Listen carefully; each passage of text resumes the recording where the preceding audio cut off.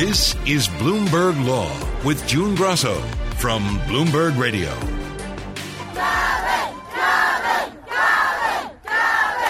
Gavin Grimm's name is well known in the fight for transgender rights. His legal battle began in 2014 when he was just a 15-year-old high school sophomore, and a Virginia school board barred him from continuing to use the boys' bathroom because he was transgender. Grimm told MSNBC how being a transgender teenager in that position made him feel. It can already be very difficult to get through life and avoid being bullied and stigmatized and discriminated against. And then to have a school board set this precedent for your school saying the student should not be treated the same way as other students, it's very difficult and it's very frustrating. His legal case against the school board wound its way through the courts. And finally, last August, the Fourth Circuit Court of Appeals said the school board had discriminated against Grimm on the basis of sex by prohibiting him from using the bathroom that aligned with his gender identity. This week, the Supreme Court refused to take the school board's appeal, sealing the legal victory for a now 22-year-old Grimm. Joining me is Catherine Franke, a professor at Columbia Law School. How much of a victory is this for transgender students in this country? Well, even though the court decided not to decide this case, what it is a huge victory for trans kids, but for trans people more generally, and for the idea of federal laws prohibiting gender identity-based discrimination, because what the Supreme Court essentially said by refusing to take this case is that we decided this case already in Bostock last year. The court ruled there that federal laws prohibiting sex discrimination include protections against gender identity and sexual orientation-based discrimination. And that case, the Bostock case, resolves the Gavin Grimm case as well in Gavin's favor. Didn't Justice Gorsuch say that the decision didn't apply to bathrooms? He did. He said we don't have to decide that today. He didn't say it didn't apply, but that issue was not before us. But I think the rule that the court established in that case applies to the bathroom issue equally as it does to employment and educational opportunity on the basis of sex equality. And so the court, but for two members who dissented from the denial of granting cert in this case, agreed that the Bostock case applies to educational equality just as much as employment-based equality. Tell us a little bit about Gavin Grimm and his 7-year legal battle. Well, Gavin, was a high school student who, as he says in his legal papers, and he said in the media many times, is a boy like any other boy and wanted to be able to use the boys' bathroom like all the other boys did. And what the school wanted to do was permit him to use the women's room or to use a gender-neutral bathroom that was one that was basically designated only for him. And, if we did that to students of color and said, well, you can use the colored bathroom, not the white bathroom, or we'll make a special bathroom just for you, but you can't use the white bathroom, I think we would all understand that to be discrimination. And what the court's now saying is that's discrimination also when we create either segregated or separate facilities for trans kids. They should be treated like all the other kids with the same gender identity. The Supreme Court had agreed to hear an earlier appeal in the case 4 years ago, but then dismissed it. Explain what happened there. Well, I think what the court wanted to do was have the issue ripen, if you will, in the lower courts. There was a lot of litigation around trans kids' equality claims when it came to bathrooms and other aspects of their education. And I think the court saw themselves as perhaps reaching the issue a little too soon a few years ago. So they wanted the issue to percolate a little bit more in the lower courts. And with the Bostock decision last term, they now recognize that this issue has already been decided and there's nothing more for them to say about it other than what they said in Bostock. Let's take a step back for a moment. Will you explain the Fourth Circuit's decision and how they came to that decision? They based it on sex discrimination. There's several different ways to think about why gender identity-based discrimination is a form of sex discrimination. And Gavin argued all of these different ways of thinking about the issue, that it's a kind of sex stereotyping. If we assume that only real women are those who are also women identified biologically by a doctor at birth, or only real men are those whose birth certificates also say male. And what Gavin was arguing is that there are lots of different ways of being male. His gender identity is one of them. And to choose as real males who can use male bathrooms, only those who were identified as male at birth is a form of sex discrimination. And the Fourth Circuit embraced that argument, as well as the kind of argument that we saw in the Bostock case, that any kind of discrimination against a person on the basis of their gender identity is necessarily a form of sex discrimination. Really reading and updating our sex discrimination laws to conform to where we're now thinking about sex-based identity. I think this is the third time that the Supreme Court has left in place lower court rulings supporting transgender rights for students. So the issue is now settled in the Fourth Circuit and I believe the Seventh and 11th Circuits as well. But there's no national precedent set by the court refusing to take the appeal. If the justices really wanted to settle the issue, wouldn't they have taken the case and decided it? That's right. And so the fact that the court did not take the case and did not issue even a unsigned opinion does mean that we have different rules coming out of different circuits, but it does also send a pretty strong message that the court didn't think there was a significant legal claim in the appeal, raised in the appeal in this case. But they could have done what they've been doing in the religious liberty cases, is even in a paragraph or a couple of sentences said, this case was already decided in Bostock and that the lower court should apply the Bostock decision, or lower courts generally should. So they could have gone that extra mile, but for whatever reason, they chose not to this time. Are there any circuits still considering the transgender bathroom issue or other issues related to transgender students? Well, I think the bathroom issue is pretty resolved at this point. We have the federal government having issued regulations that interpret sex equality protections under Title IX to transgender claims like Gavin's. But the next wave of cases that we will see and may make their way to the Supreme Court deal with the issues of transgender athletes, and particularly male to female trans kids who are competing in girls' sports. And this issue has been pushed rather aggressively by conservative Christian legal organizations like Alliance Defending Freedom and others. And they are making the claim that allowing trans girls to compete in girls' sports amounts to discrimination against cisgendered girls. And we're seeing a split in the circuits on those cases as they move their way through the federal courts. And that issue may come before the Supreme Court in the next couple of years. So I would keep an eye on that. Let me ask you this. More than half the states have introduced bills that restrict the rights of transgender people. So which way is the trend going here? Well, the states are the sort of training ground, if you will, for bills to be introduced every 2 years in the new legislative sessions in order to motivate a conservative base. So a few years ago, it was bathrooms. This year, it's about trans students wanting to compete in athletics. Every 2 years, members of the LGBT community are used as a way to motivate a conservative base to get out the votes either in the midterm or the national presidential elections. And unfortunately, it's those trans students today, but it was also trans kids who wanted to use bathrooms that had conformed to their gender identity, like Gavin a couple of years ago. And I think the Supreme Court, in not taking the Grimm case, has sent a message to those legislatures that those bills amount to a form of educational-based discrimination on the basis of sex. So just to clarify, you think that the trend is courts recognizing the rights of transgender people? Absolutely, the trend is towards the courts recognizing trans rights. And the fact that we've had conservative members of the Supreme Court doing so and taking the lead, I think sends a very important signal that we've reached a tipping point on this issue. That doesn't mean that bills prohibiting trans rights won't continue to get introduced in state legislatures because, as I've said, it does motivate a conservative base.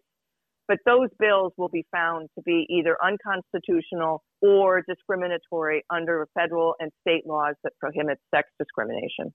Where do you see the next area of litigation outside of student rights?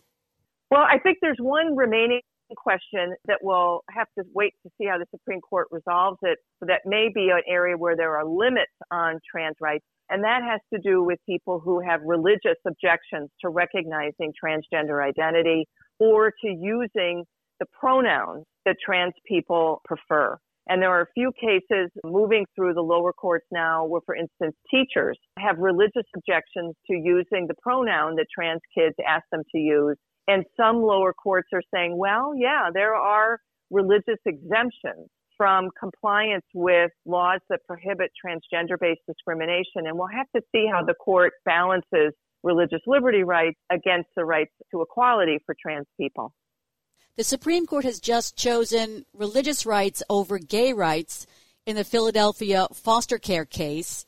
So if this issue gets to the Supreme Court, how do you think it would turn out? Well, I am the director of the Law, Rights, and Religion Project at Columbia Law School, and we just issued a report on Monday called We, the People of Faith. And in that report, we noted how the Supreme Court this year has completely reorganized our religious liberty law in such a way that religious liberty rights are supreme over all other rights, whether it's rights to equality, rights to reproductive liberty, and really any other right. And so I worry with this new doctrine when religious liberty claims are used as a way to not have to respect the equality rights of trans people, the Supreme Court may respect religious liberty over sex equality in those cases. But they haven't had that case yet, so we'll see.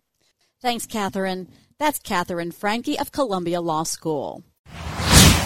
Facebook CEO Mark Zuckerberg was grilled by Democratic Congresswoman Pramila Jayapal about the company's acquisition of Instagram during the big tech antitrust hearings last July. Facebook cloned a popular product, approached the company you identified as a competitive threat, and told them that if they didn't let you buy them up, there would be consequences. Were there any other companies that you used the same tactic with while attempting to buy them?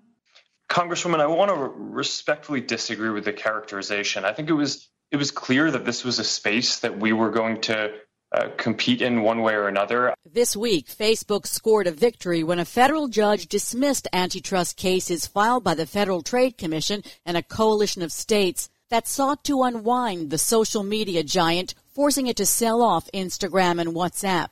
But Facebook's victory may be short-lived because the judge has given the FTC 30 days to fix its complaint. Joining me is Jennifer Rhee, Bloomberg Intelligence Senior Litigation Analyst. So, Jen, tell us about the judge's decision.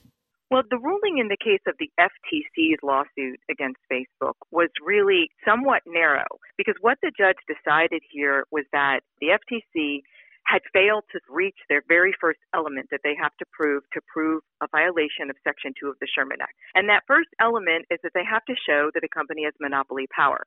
Now, there are a couple ways to do that, but one of the ways to do it, which the FTC chose to use, is to say they have a certain market share that shows dominance. And usually 60 to 65% is enough to establish that a company has monopoly power, and that's what they claimed Facebook had in a market for personal social networking services. So the problem that the judge had with it was that the market definition was difficult. He accepted the market definition, but then said it wasn't really very clear where the contours of that market are. But he also had a big problem with this 60% allegation because he said, I don't even fully understand what the relevant market is. And the FTC has said Facebook has 60%, but they need to do better than just make an allegation. They have to somehow supply for me how they got to that 60% or how they're measuring that 60%, and they didn't do that. So they didn't do enough. What they've given me is too speculative and too conclusory to go forward with this case. So, yes, this is a blow to the FTC's case, but the judge also said, well, what I'm doing is dismissing this without prejudice.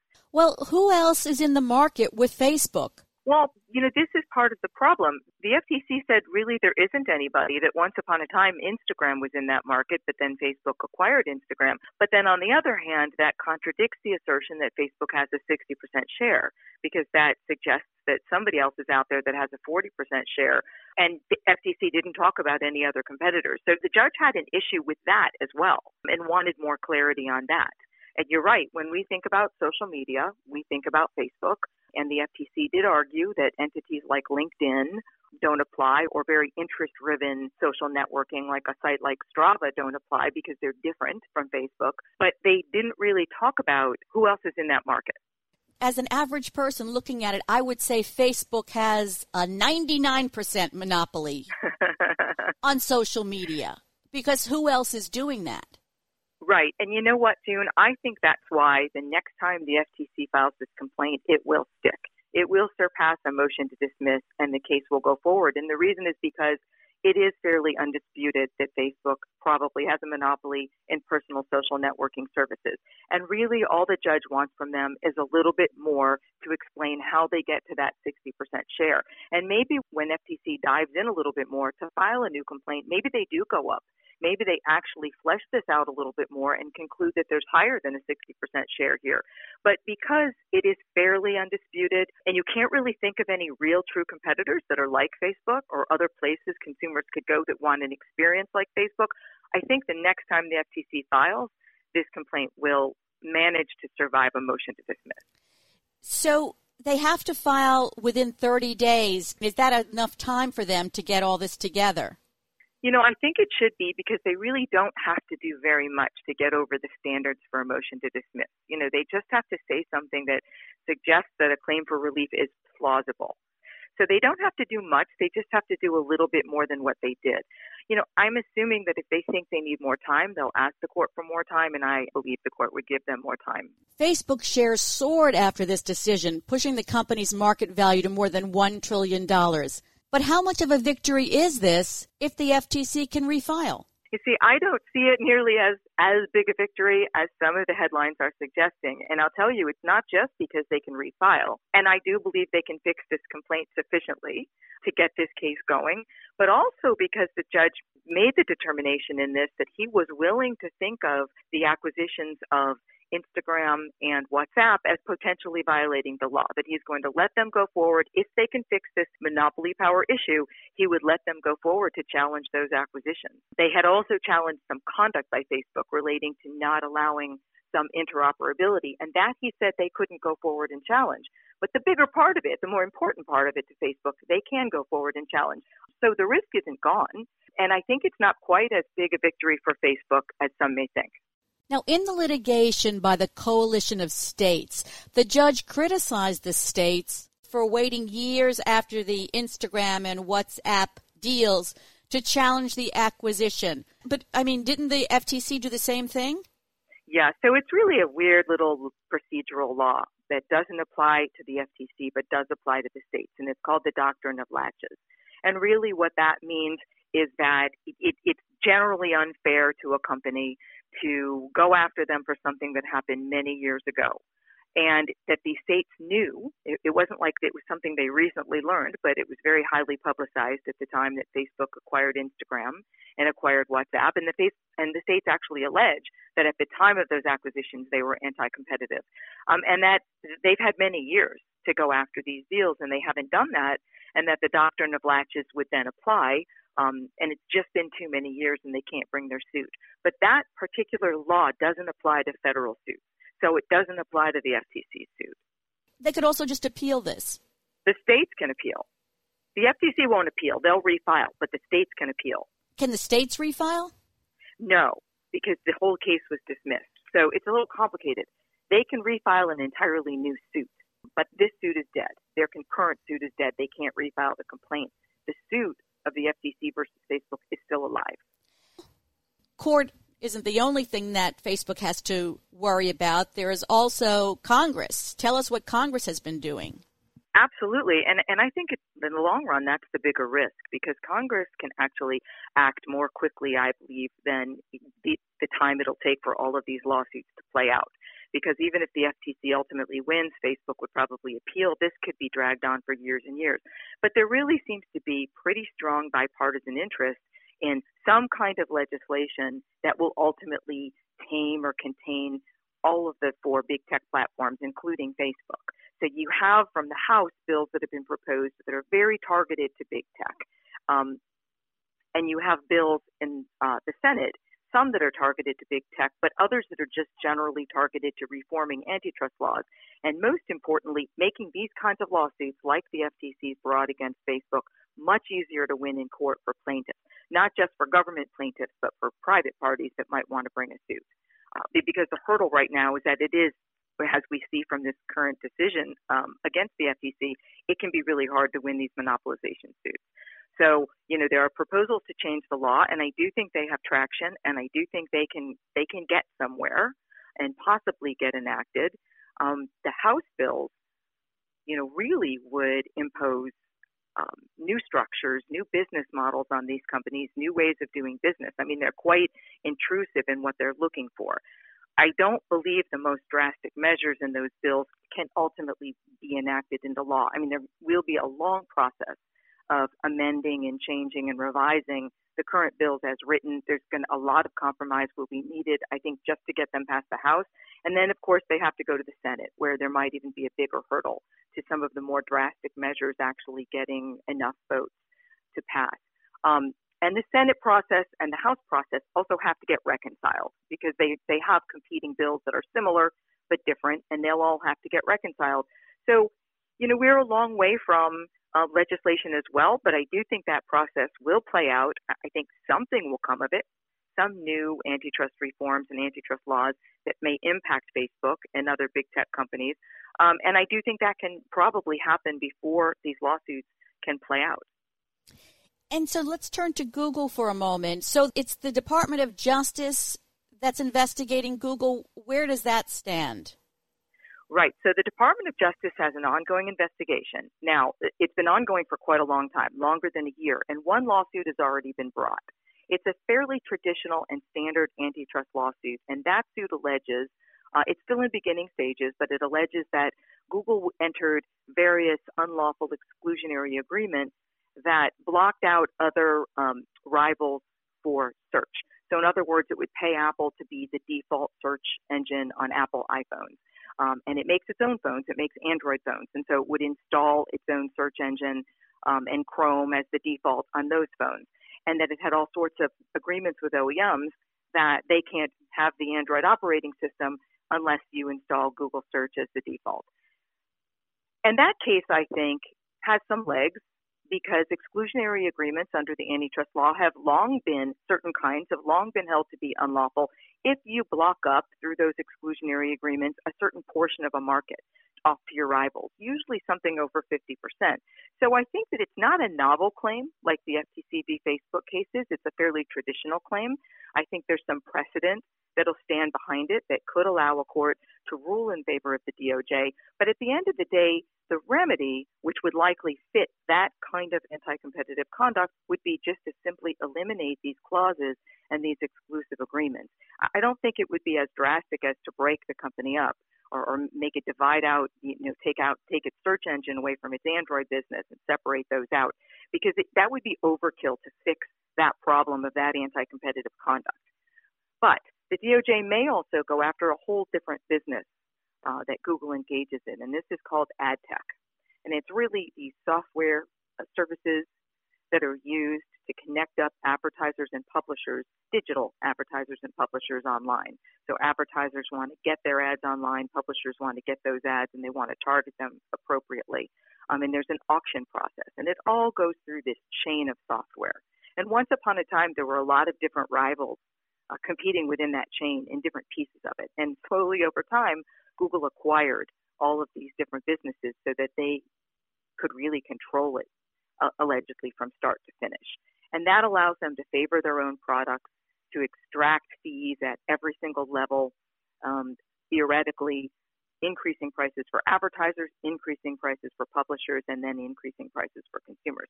And the European Commission is looking into this. They've just opened an investigation into this kind of conduct. There is a private action already against Google in this space, and there's also an action led by Texas and with several other states aligned with it in the same space. But now it looks like from the reports that the DOJ may also decide to file a suit alleging anti-competitive monopolistic practices in that ad tech space as well. Let me ask you this, Jen. What's the point of the state attorneys general filing these suits and the federal government? It seems like there's a lot of overlap, and perhaps it's unnecessary, or is there a good reason? There is a lot of overlap, and really I think the state attorneys general have had for a very long time the authority on behalf of the consumers in their state to enforce the antitrust laws. And they often have done so. And they may have different interests or a different approach or strategy than the FTC or DOJ. They generally will work with them on the investigations. And ultimately, often these suits all get consolidated. But they want to have their own suit, June, because let's say they have a consolidated suit with the FTC or DOJ, and there's a settlement drawn. And the states don't agree, as happened in Microsoft. They don't like that settlement. And they want to continue to pursue the case, or they want to pursue a different settlement. Well, then it behooves them to have their own independent case ongoing so that they can either continue to litigate and not accept the settlement that's been agreed to by the FTC or DOJ, or try to get their own settlement that they think is better for them. Final question. Do you have any reaction to Lina Khan becoming the chair of the Federal Trade Commission? I do. I was very surprised by that. I did expect her to be appointed as an FTC commissioner. The surprise was that she was appointed chair.